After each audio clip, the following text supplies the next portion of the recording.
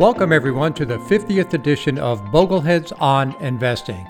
Today our special guest is Craig Lazzara. Craig is the Managing Director in the Core Product Management Group at S&P Dow Jones Indices, where his responsibilities focus on providing thought leadership and educational outreach. Today we're going to be discussing the SPIVA report, S&P Index versus Active.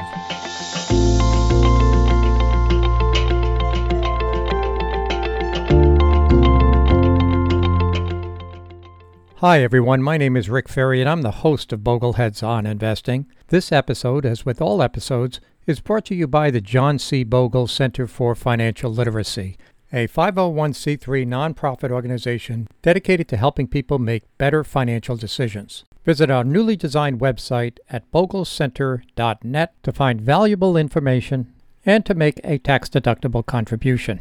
And don't forget about our Bogleheads conference coming up this October 12th through the 14th, featuring many speakers that I've had on this podcast and more. Today our special guest is Craig Lazzara. Craig is the Managing Director in the Core Product Management Group at S&P Dow Jones Indices, where his responsibilities focus on providing thought leadership and educational outreach. Today Craig and I are discussing something near and dear to the Boglehead's heart, the active versus passive debate. Should you only be using index funds? Or should you be using only active funds? Or should you be using a mixture of active funds and index funds? There's over 100 years of data on active management versus index returns. And this data has been remarkably consistent through the entire 100-year period of time. Today we're going to be looking at the last 20 years when S&P has been publishing their detailed index versus active report, and a second report which analyzes the persistence of outperforming actively managed mutual funds. So with no further ado, let me introduce Craig Lazzara. Welcome to the Bogleheads on Investing podcast, Craig. Rick, thank you. I'm delighted to be here. Craig, we've known each other for a long time, and you've been at S&P Dow Jones Indices for a long time. And I want to get into a little bit of your background as to what brought you there. But in order to talk about S&P Dow Jones Indices, I think we need a little explanation of who is S&P Dow Jones Indices and why is it S&P Dow Jones rather than just S&P? Well, as you suggest, Rick, there are originally two different entities. S&P, of course, stands for Standard & Poor's, and the roots of the Standard & Poor's company go back to the 1860s when Henry Varnum Poor published the first railroad ratings. And S&P obviously is well known for its ratings business. There was a company called Standard Statistics that I believe in 1923 began to publish an index of the U.S. stock market. I think it had a relatively small number of names, and it was the first capitalization weighted index ever computed on a daily basis, and I believe that was 1923. Somewhere along the line, the Standard Statistics Company and Henry Varnum Poor's Ratings Company merged. That's where it came to be Standard & Poor's. And then this initial cap-weighted index product that I mentioned that started in 1923 morphed by that we added names they added names as computing capabilities allowed. But in 1957, I believe in March 1957, the Standard & Poor's Company launched what was called then the Standard & Poor's 500, now the S&P 500. And so the history of the 500 goes back to March 1957, and then obviously has come forward from there. On the other side of the merger, Mr. Dow and Mr. Jones started publishing their iconic indices. I think in the 1880s, the Dow Jones Industrial Average started, I believe, in 1896, but the transportation average is actually a bit older than that. Those were price-weighted, meaning in the days when the only computational equipment you had was a piece of chalk and a blackboard, you could add up the names or the prices of, I think it was a dozen stocks to begin with, and divide by 12 and got your answer. So the Dow company, continued to evolve, and obviously as indices and index funds became more important in the investing landscape, both companies developed substantial businesses in licensing indices for the creation of investment products. In 2012, what was then called S&P Indices acquired Dow Jones Indexes and formed S&P Dow Jones Indices, which is technically now a joint venture company, about three-quarters owned by S&P Global, which is the parent company that evolved out of the old S&P, and one quarter by the Chicago Mercantile Exchange. So we've been S&P Dow Jones Indices since 2012. It's interesting because both S&P had a total stock market index and Dow Jones had a total stock market index. And I think the difference between the two indices, even though they both have 4,200 names, one of them might have 4,201 names and the other one might have 4,200 names. I mean, they're so similar. But when you're looking at something like the Fidelity Total Stock Market Index, or iShares Total Stock Market Index. One of them actually tracks the S&P Total Stock Market Index Fund, and the other one tracks the Dow Jones Total Stock Market Index Fund, the Total Stock Market Index, I should say. And they're so very similar. Yeah. No, I remember when we did the merger, I was product manager for our U.S. equity products, which basically means the S&P 500. And I remember looking at those very things. You graph the S&P Total Market Index and the Dow Total Market Index, and if you could put a speck between the graphs, you were lucky. I mean, they both include all the stocks you can grab hold of, and they're cap weighted, so it's gonna come out to the same thing if you do the numbers correctly. Yeah, on this point, get outside of Dow Jones, S&P, and let's go to CRSP, which is the indices that Vanguard uses for their total stock market. It's a University of Chicago Center for Research and Security Prices, CRSP. Same thing. I mean, very, very similar tracking, almost all the same stocks, maybe entering the index, coming out of the index, slightly different, but negligible. And then even if you look at the Morningstar Broad Market Index and all of these companies that are creating indices for, say, the total stock market or the broad U.S. market. The broad market would be a little bit of a smaller subcomponent than the total market, but they're all very similar. I mean, the correlations are 99%, and there might be a 0.1% difference in return, but we're all very close. That's the history of S&P Dow Jones Indices. And what about your history? I mean, how did you end up there?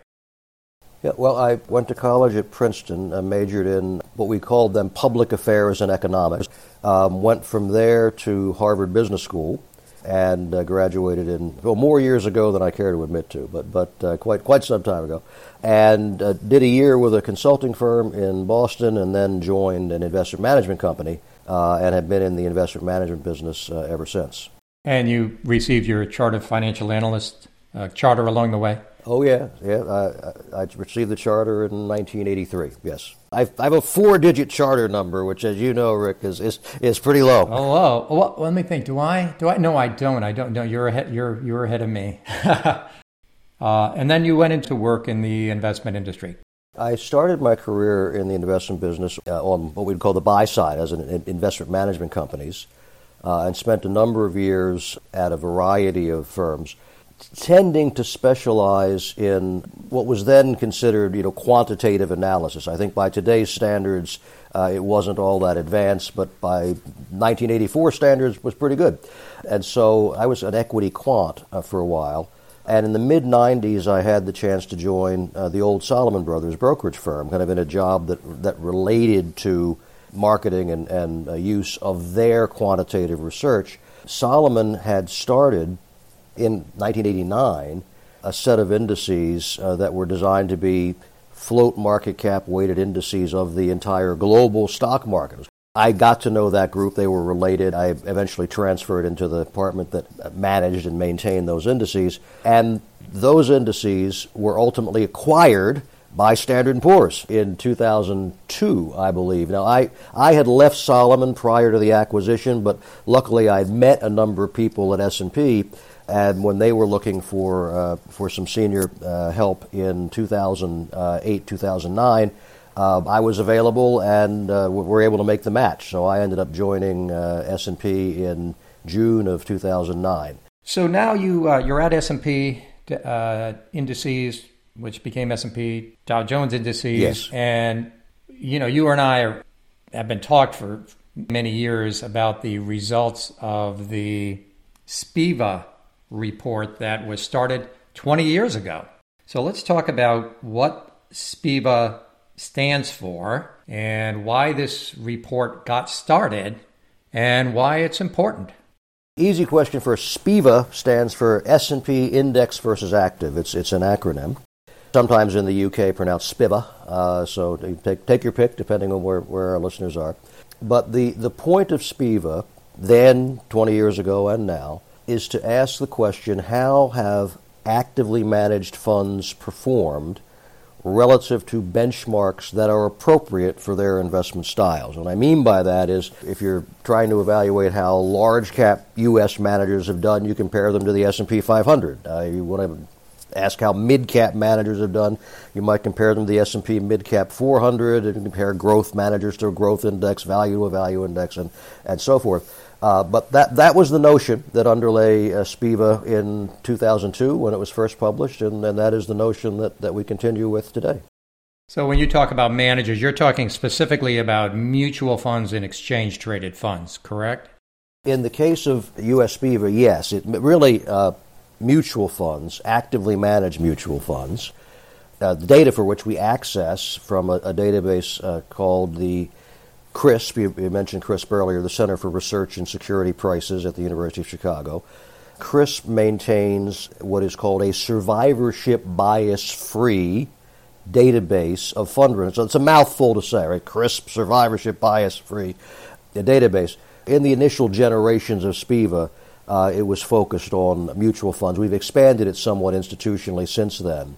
You think of it as a mutual fund service initially, and you won't go wrong. Let's talk about the CRSP survivorship bias-free database because it was an important database. This didn't exist until 1997 when Mark Carhart, who was a University of Chicago Booth School of Business, a PhD student, was doing a study on mutual funds for his thesis, and there wasn't any good historic mutual fund database that captured all of the mutual funds going back in history because so many mutual funds have merged or gone out of business. So what he did with funding from Gene Fama, Nobel laureate Gene Fama from the University of Chicago, went out as part of his PhD thesis, gathered information on mutual funds going back as far back as mutual funds existed in the United States, and most of them have gone out of business over time. It's included in the database, so it is a survivorship bias-free. And the idea of survivorship bias, could you explain what that is? In a mutual fund database that doesn't have a survivorship bias-free, what happens with survivorship bias in these databases? Let's suppose I'm working with a database that is not adjusted for survivorship bias, so it has survivorship bias built in. What that means is I'm only able to look at funds that exist today. So if I want to say, well, how did these funds perform over the past 10 years, for example, the past 20 years, I'm only looking at the funds that did well enough to survive for 10 or 20 years. What you really want to do, and what this database does, as you suggest, is I want to be able to go back 20 years and say, of all the funds that existed then, how did they do? Because as you pointed out, Rick, a fair number of them do not survive. So if you examine only the returns of currently active funds, you're building in a bias because you're only looking at the funds that were most successful, or to be precise, that were successful enough to survive. And we know very well that there are many funds that are not successful enough to survive. And since you didn't know which ones those were 20 years ago, the only fair way to do an evaluation is to use a survivorship bias-adjusted database to go back 20 years and see what the fund landscape was like then. And in your SPIVA report, you have all this information for all the different categories of how much over 1, 3, 5, 15, 20-year period of time, how many of these funds survived or changed styles. That's another thing that you look at as well. Some funds that say that they're large cap growth end up being something else. Or maybe they start out as mid cap core, end up becoming something else. So you also track a style survivorship. Yeah, no, and that's important. You might have a fund, let's say a successful fund, starts out as a mid cap growth fund, it's successful, it begins to acquire assets, and the manager thinks, well, if I'm going to continue to be a mid-cap growth fund, I've got to stop taking assets, or else maybe I should migrate up the cap scale and use larger stocks, which then I'm able to deploy the liquidity that I now have access to. So yeah, that's a natural sort of thing to happen. Can happen organically as funds grow, or as managers change. Manager tenure is limited in most of these places, so things change.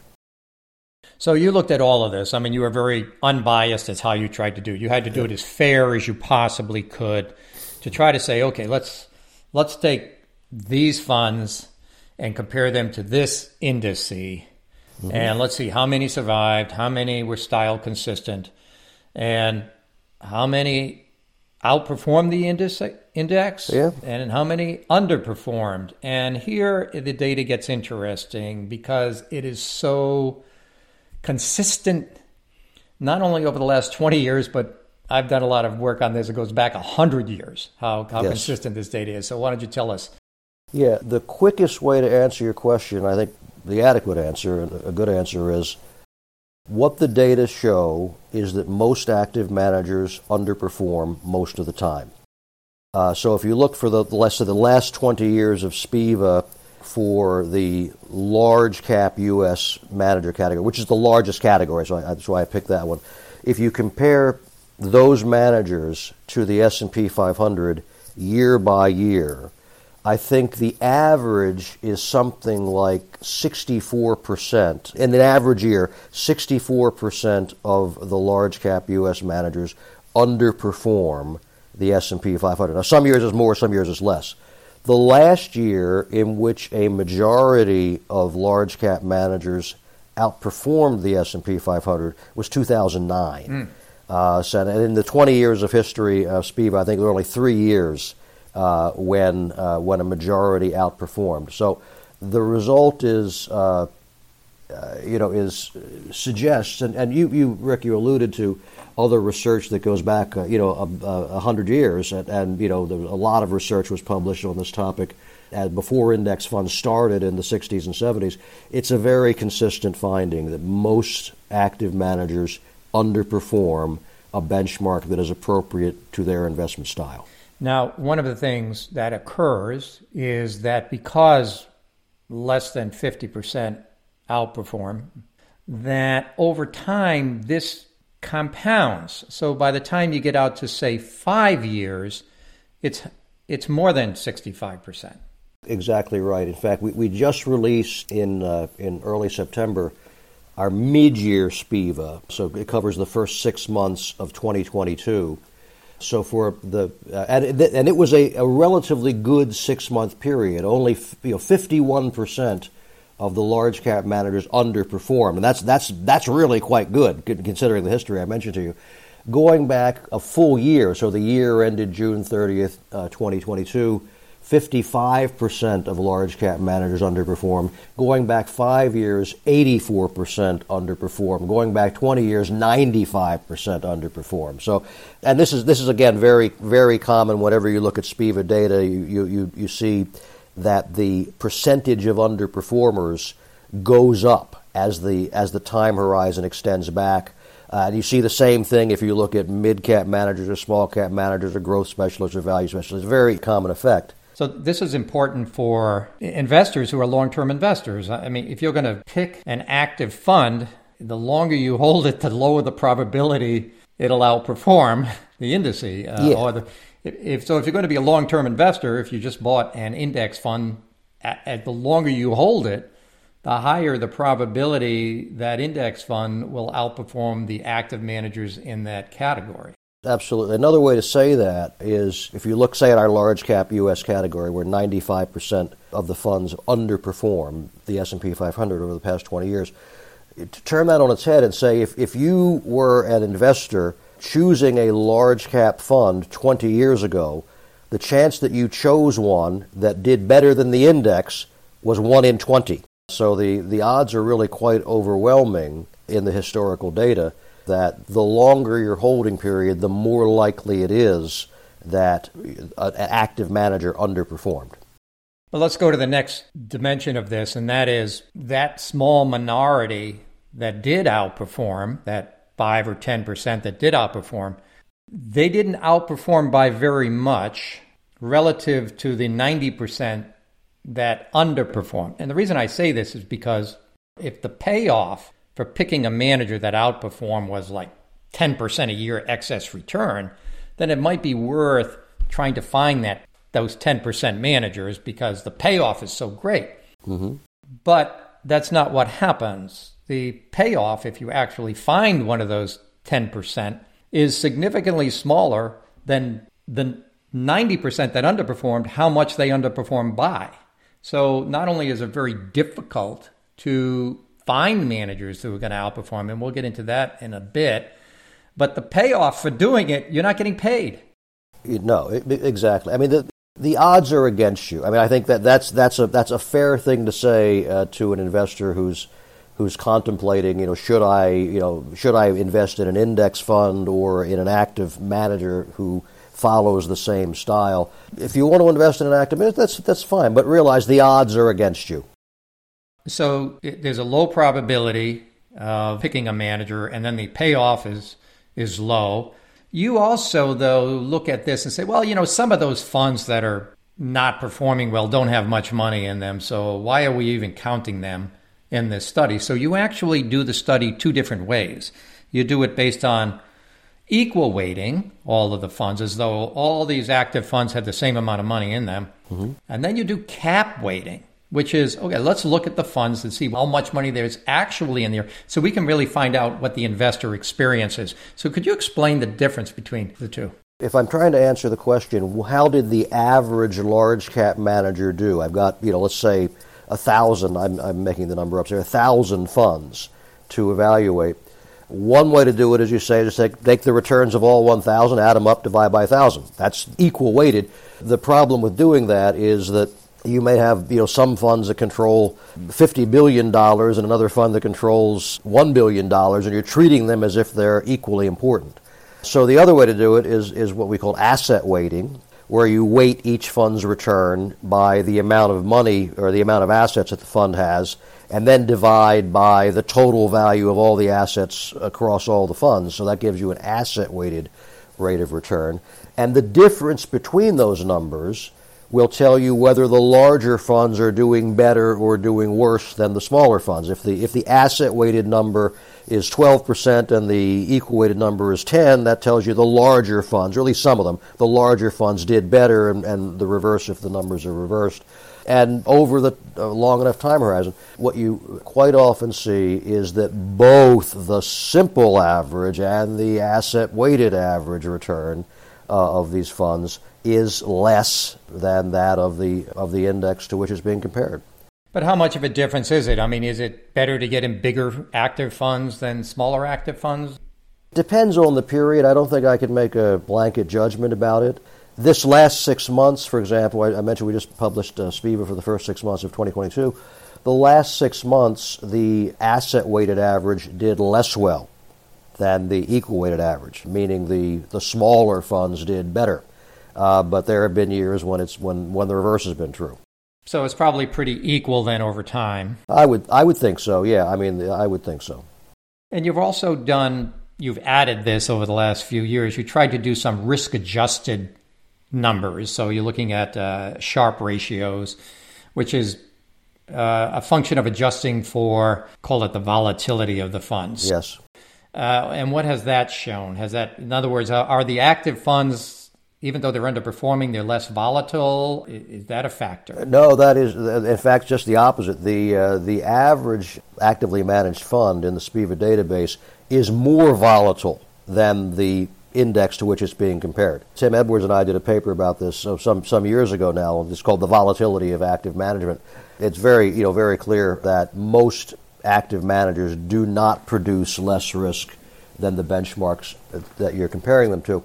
The one thing that is particularly interesting about that paper, as I'm recalling it, is that unlike returns, where a manager might have good returns one year and bad returns the next, and that fluctuates, the volatility profile of funds is fairly stable. So if you have a fund that is relatively more, say a large cap fund, relatively more volatile than the S&P 500 this year, it's probably going to be more volatile next year and the year after that, and probably the same for the years in the past. So there's some stability in volatility of active funds, but there's no.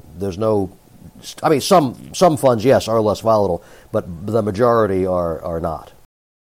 So you also do this for international equities and for U.S. bonds. So let's start with the international equities first, which is a completely different database. I mean, you're in a completely different market. It has nothing to do with the U.S., nothing to do with the original U.S. SPIVA. Is the data the same? The conclusion is the same, yeah. I mean, I can answer the question really in two ways. One is that as part of U.S. SPIVA, we look at international funds or global funds that trade in the U.S., so same database, and that gets you the same answer. But then our business has expanded internationally. Other clients in other regions have said, well, what about Canada? What about Europe? What about Australia? And so we've begun to publish. We have now published SPIVA, I think, in 10 or 12 different regions: Europe, Australia, Latin America, Canada. I'm sure I'm leaving things out. India, and the conclusion is remarkably consistent. I mean, there are exceptional years, yes, in all these places, but if you look at long periods of time, even an interval as short as 5 years, the majority of active managers underperform a benchmark that is appropriate to their investment style. It's very, very consistent. So let's circle back to investors here in the U.S. are investing in international or foreign stocks through foreign mutual funds that are managed here in the U.S. The conclusion is the same. Yeah, there's no evidence that the managers of international funds do any better than the managers of domestically focused funds. Okay, I have to ask you this because a lot of people say, well, yes, but not in emerging markets. In emerging markets, you can go out and you can find active managers that are going to outperform. I mean, do you find that to be true? Well, some, sure, but there's no consistency there either. I mean, I think the thing that makes SPIVA results what they are is that in most markets, including emerging markets, including all the international markets I mentioned, in most markets, the investment business is very largely institutionalized.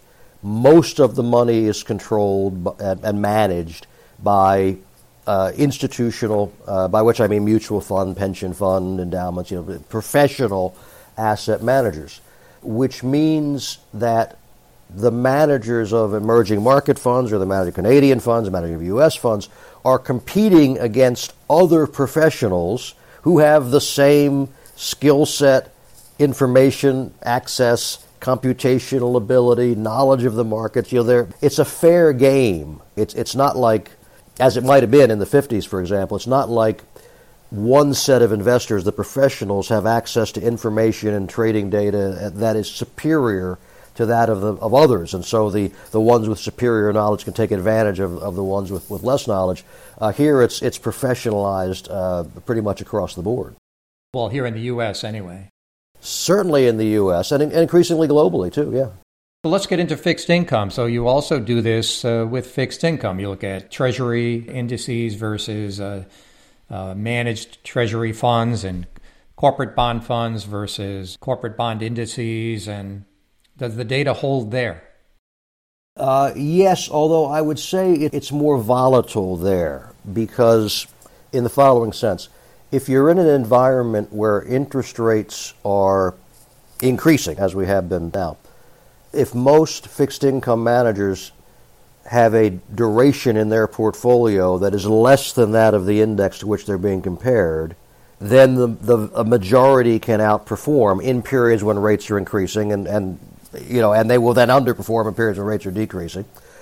So the importance of the maturity/duration decision, what's the average maturity of the bonds in the portfolio, is what I mean by duration.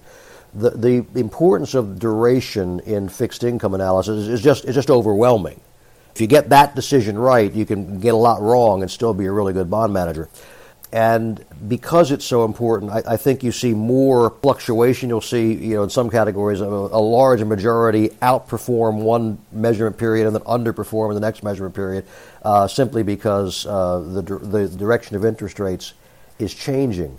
The other thing to keep in mind about fixed income markets, certainly government treasury markets in particular, is unlike the equity markets, where basically all of the players are, what an economist might call rational profit maximizing. My fund, I'm trying to make a lot of money. Your fund, you're trying to make a lot of money. In the fixed income market, there is one very large player who is not a profit maximizer, that being the Federal Reserve. So you have another presence in fixed income that sometimes, depending on his interest rate decisions, sometimes helps the managers, sometimes hurts the managers. But there is this other factor which you don't see in the equity world. I guess it would be also a little different because the dispersion of returns among bond managers is going to be much narrower. Much lower. Than the dispersion of returns of equity managers. Yeah, very much so. In fact, there's David Swensen, the late head of the Yale Endowment, I think, at one point was quoted as saying the difference in performance between a top decile bond manager and a bottom decile bond manager was so small that it wasn't worth your time to try to figure out who was who. Very good. Okay, so Spiva, congratulations on 20 years of data. I will say that I've been following this market for 30 years, 35 years, and it's remarkable that what S&P Dow Jones has done, your data, has correlated so highly with others, like Morningstar does the same study, and the same results. Now, they might use different indices, but it's the same result. And Vanguard does an annual study too, and it's the same result. So they're using different indices, but again, it doesn't really matter that much. The results all come out to about the same, and the results are this. Can active funds beat the benchmark? The answer is yes, but not many, not by much, not for long, and the winners are not predictable. And with that, let's get into the second study that you do, which is called a persistence study. So tell us about persistence. Okay. The persistence scorecard, so-called, uses the same database as Spiva, so it's the same crisp, survivorship, bias-free database. And the question that we asked in the persistence scorecard is really very simple. It says, for example, let me identify all of the funds who were above average 2 years ago, and say of those that were above average 2 years ago, how many were above average last year? We go back 5 years and say of those who were above average 5 years ago, how many were above average 4 years ago, 3 years, 2 years, 1 year, and so forth.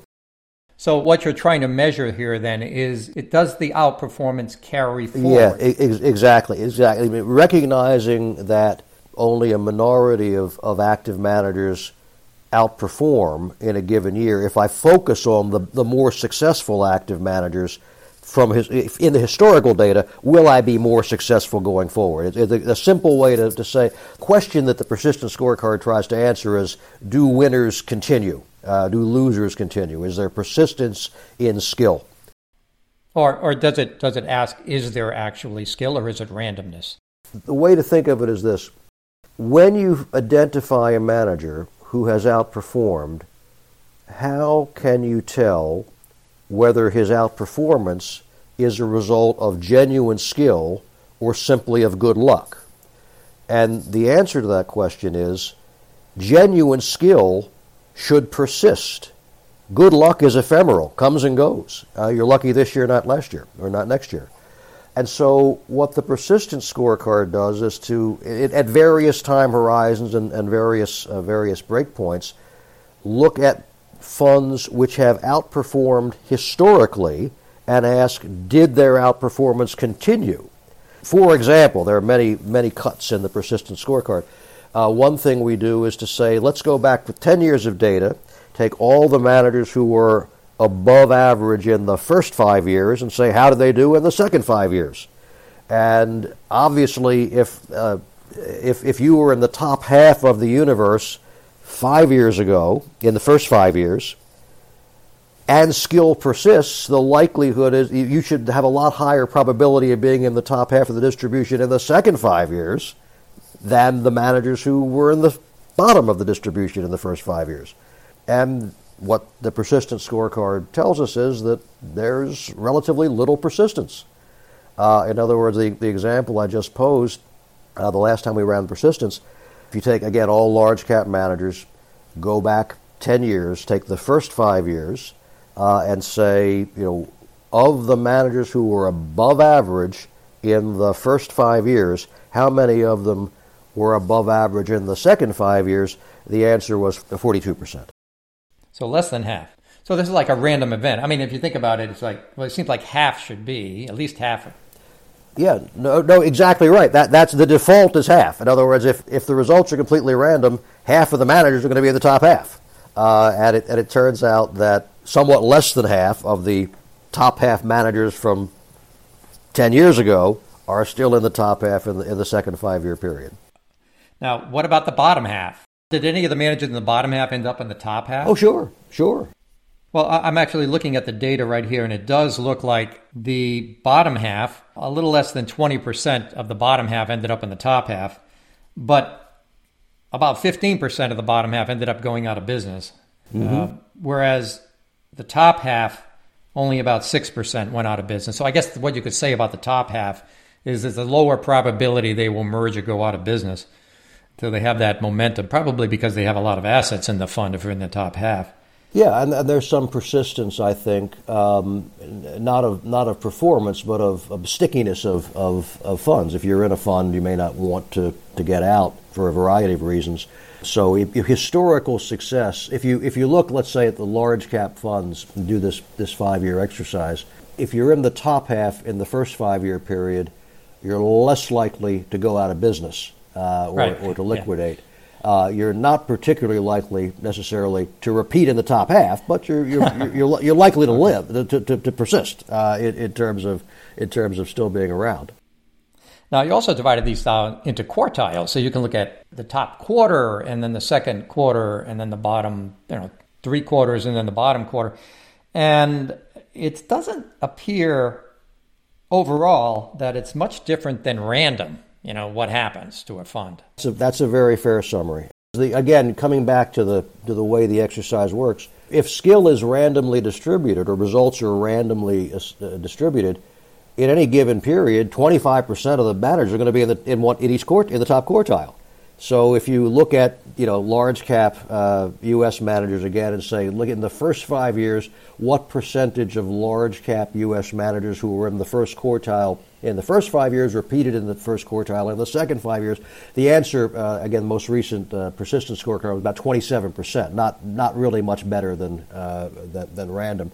Random. And if you go to look at mid cap and small cap, it's even worse. A manager who has skill, like a bowling team or a top tennis player, should continue. I mean, they should continue to win. Exactly. The fact that the persistence scorecard says what it says, in other words, that there is no predictive value in historical performance. I mean, I think it says two things, Rick. One is it reminds us that what active managers are trying to do is very difficult. It's so difficult that most of them don't do it particularly well. And secondly, it reminds us as investors who are potentially identifying funds to buy that historical performance is not a good gauge of what will happen in the future. Some have said that fees are a good indication. In other words, if you have low fees, you have a higher probability of outperforming. Do you work any of that into your studies? Yes, there's I guess I'll give you an answer at two levels. One, we haven't done the study directly. I know Morningstar has, and the summary is exactly what you say. If you were instead of picking a fund based on past performance. If you picked a fund based on I want something in the lowest quartile of fees, that's a more sensible strategy than picking a fund that has outperformed by a lot recently. What we have done in SPIVA is, and we don't do it every 6 months, but we'll every year do what we call an institutional SPIVA.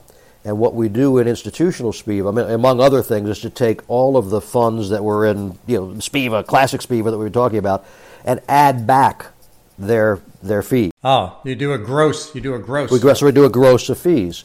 Now, not surprisingly, somewhat fewer managers underperform when you don't count their fees, but it's still a majority. I mean, I remember when the very first institutional SPIVA came out, I remember doing a meeting with a client, and so I'll make it as simple as I can. SPIVA tells us, classic SPIVA tells us that most mutual fund managers, net of fees, underperform most of the time. Institutional SPIVA tells us that most institutional managers and most mutual fund managers, gross of fees, underperform most of the time. The conclusion doesn't change. I mean, the numbers change a little bit, but the conclusion doesn't change really at all. That's interesting. I wonder how much of that is related to just the amount of cash that they have to have in a portfolio, and bull markets occurring at times when there's cash in a portfolio, which is hurting performance, and kind of an asset allocation decision as opposed to a stock selection decision. Part of it could be that, but we've done some work on this topic because we hear this objection all the time. Well, that index funds will outperform because they're fully invested in a rising market, but not in a falling market. And if you look back at the falling markets in our historical database, look, for example, at 2001, 2002, the majority of managers underperformed. 2008, the majority underperformed. So the data don't really support. Can't make that argument about cash then, huh? Yeah, it's. I mean, I think there's a slight advantage, sure. If the other thing to keep in mind, of course, is that we're at a point in the investment business now where sophisticated mutual fund managers, which I would think would include most if not all of them, there are ways to equitize your cash. If you have to have a lot of cash on hand, because you might get redemptions. Well, you can buy index futures to so-called equitize the cash, give you the return of the equity market. So I think that wasn't possible, 50 years ago, certainly, but certainly it is today, and I think that also, rebuts that argument. Past performance is not an indication of future results, is really what the persistence study shows. That is a very good summary, yes. A lot of it is random. Skill is very difficult to discern, very hard to go out and pick a manager that actually has skill. And I get one of the problems with trying to pick a manager that has skill is everyone is looking for these managers. And if you actually identify somebody that has skill, the money is going to just pile in, and that in itself could harm the performance of the fund. We see that quite frequently. One thing I think we know for sure about fund flows is that the vast majority of fund flows come into funds that have recently done very well. So especially if you think back to what you just said, Rick, that past performance is not a good indicator of future performance. To allocate money based on past performance is just saying you're almost asking to underperform. And of course, that's what happens. And it's understandable. People want to buy something that has done well, except that it the fact that it did well last year does not tell you much about how it's going to do this year. So let's talk about a report that I did that you've read. Yes.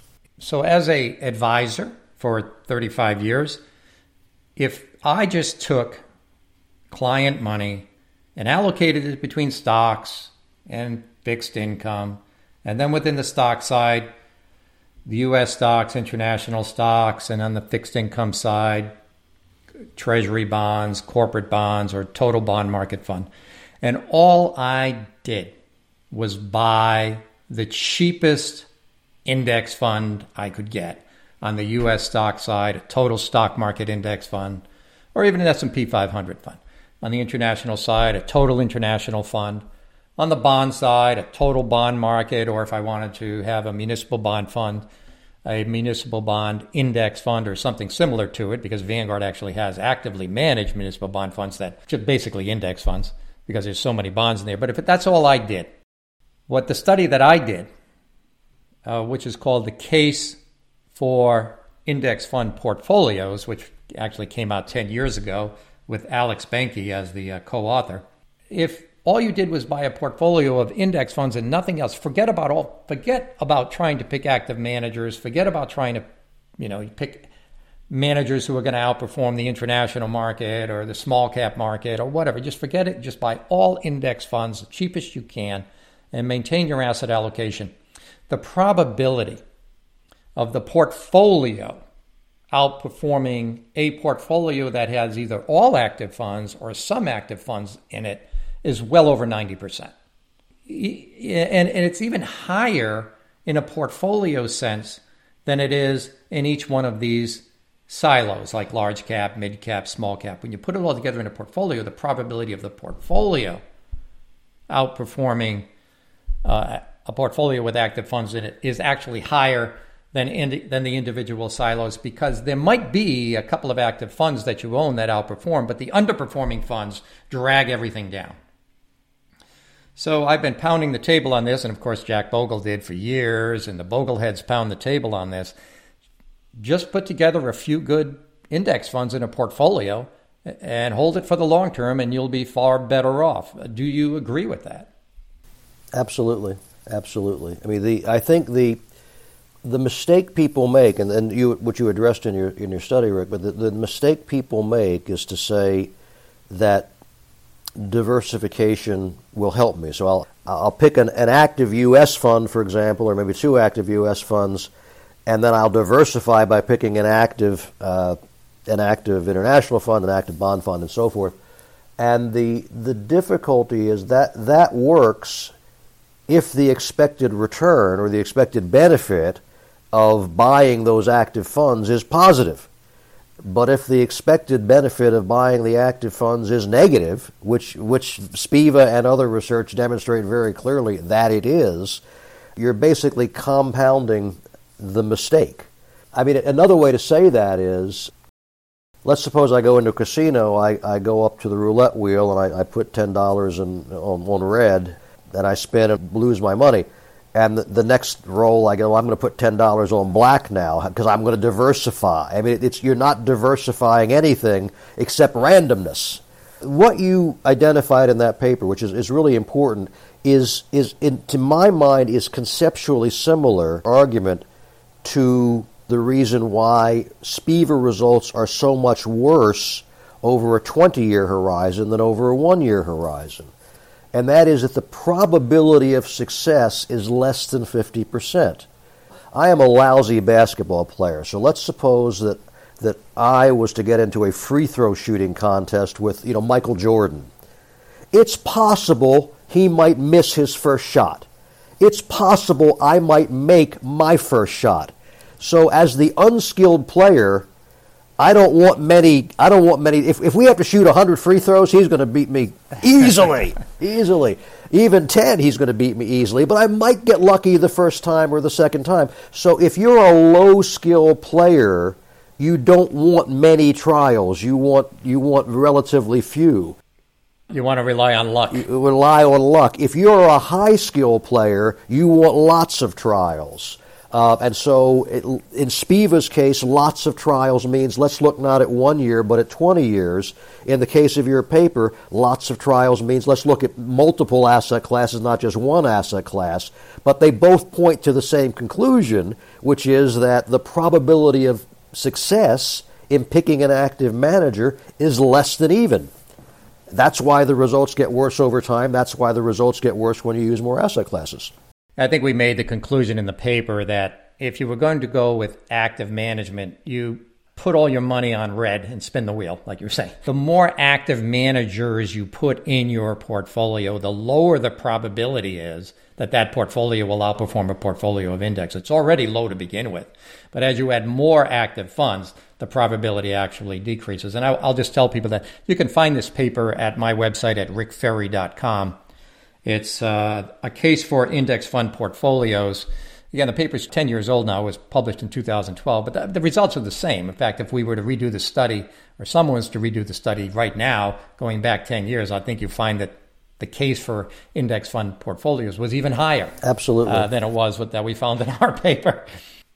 Now, let me ask you about taxes. Now, I know that you don't include taxes in your SPIVA report, but you probably have done some work on taxes because a lot of individual investors have taxable accounts and they have to pay taxes on capital gain distributions from mutual funds. So has S&P Dow Jones done any work on after-tax returns?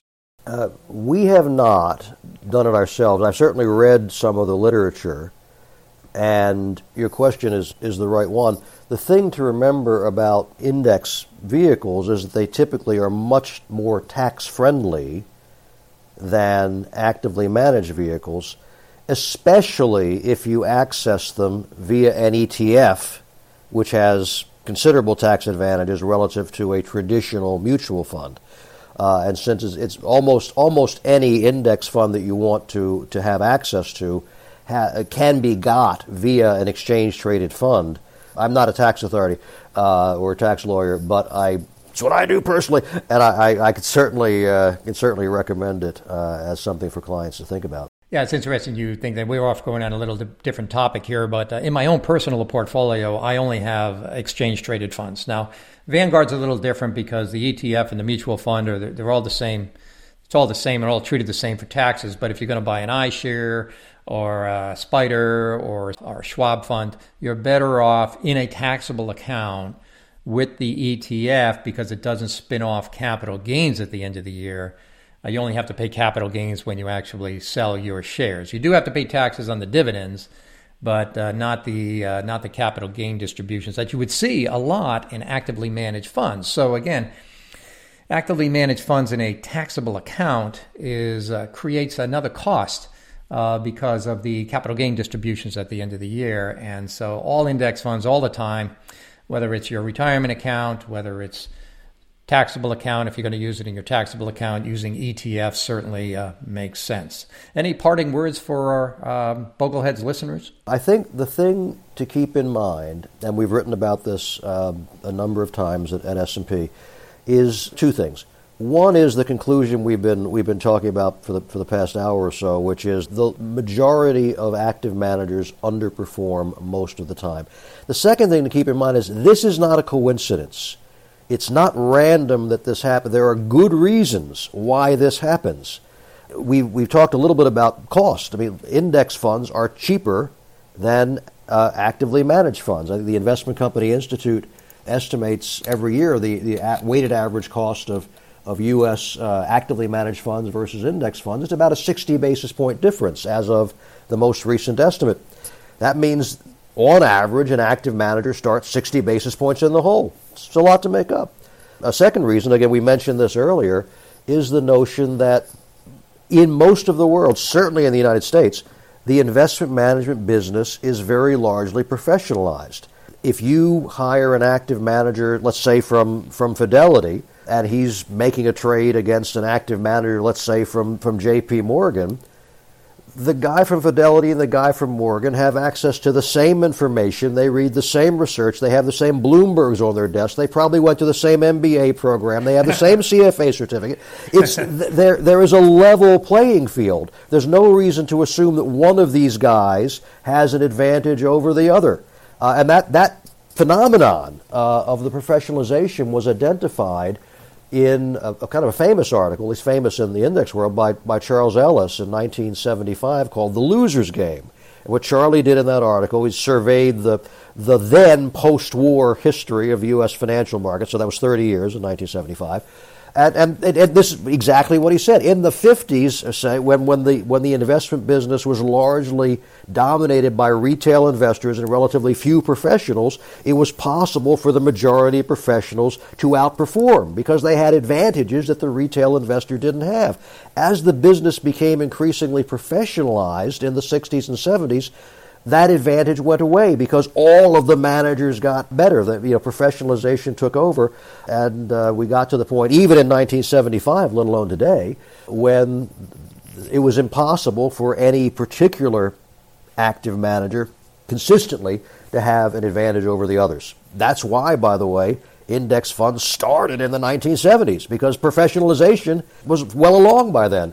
Some of the other arguments were just as good 20 years later, but 20 years sooner. But that's the thing that happened. So the fact that the majority of managers underperform most of the time is not random. It's not just a quirk of fate. It happens for very good reasons. Those reasons still exist, which means that the phenomenon is likely to continue to exist going forward. So even though past performance is not a predictor of future returns, I feel safe saying that if you're in index funds, the future performance of index funds is going to be higher than actively managed funds. In this case, past performance does predict future returns. I think that's a very fair statement, yes. Thank you, Craig, so much for being on Bogleheads on Investing. I appreciate it. Thank you, Rick. This concludes this episode of Bogleheads on Investing. Join us each month as we interview a new guest on a new topic. In the meantime, visit boglecenter.net, bogleheads.org, the Bogleheads Wiki, Bogleheads Twitter. Listen live each week to Bogleheads Live on Twitter Spaces, the Bogleheads YouTube channel, Bogleheads Facebook, Bogleheads Reddit. Join one of your local Bogleheads chapters and get others to join. Thanks for listening.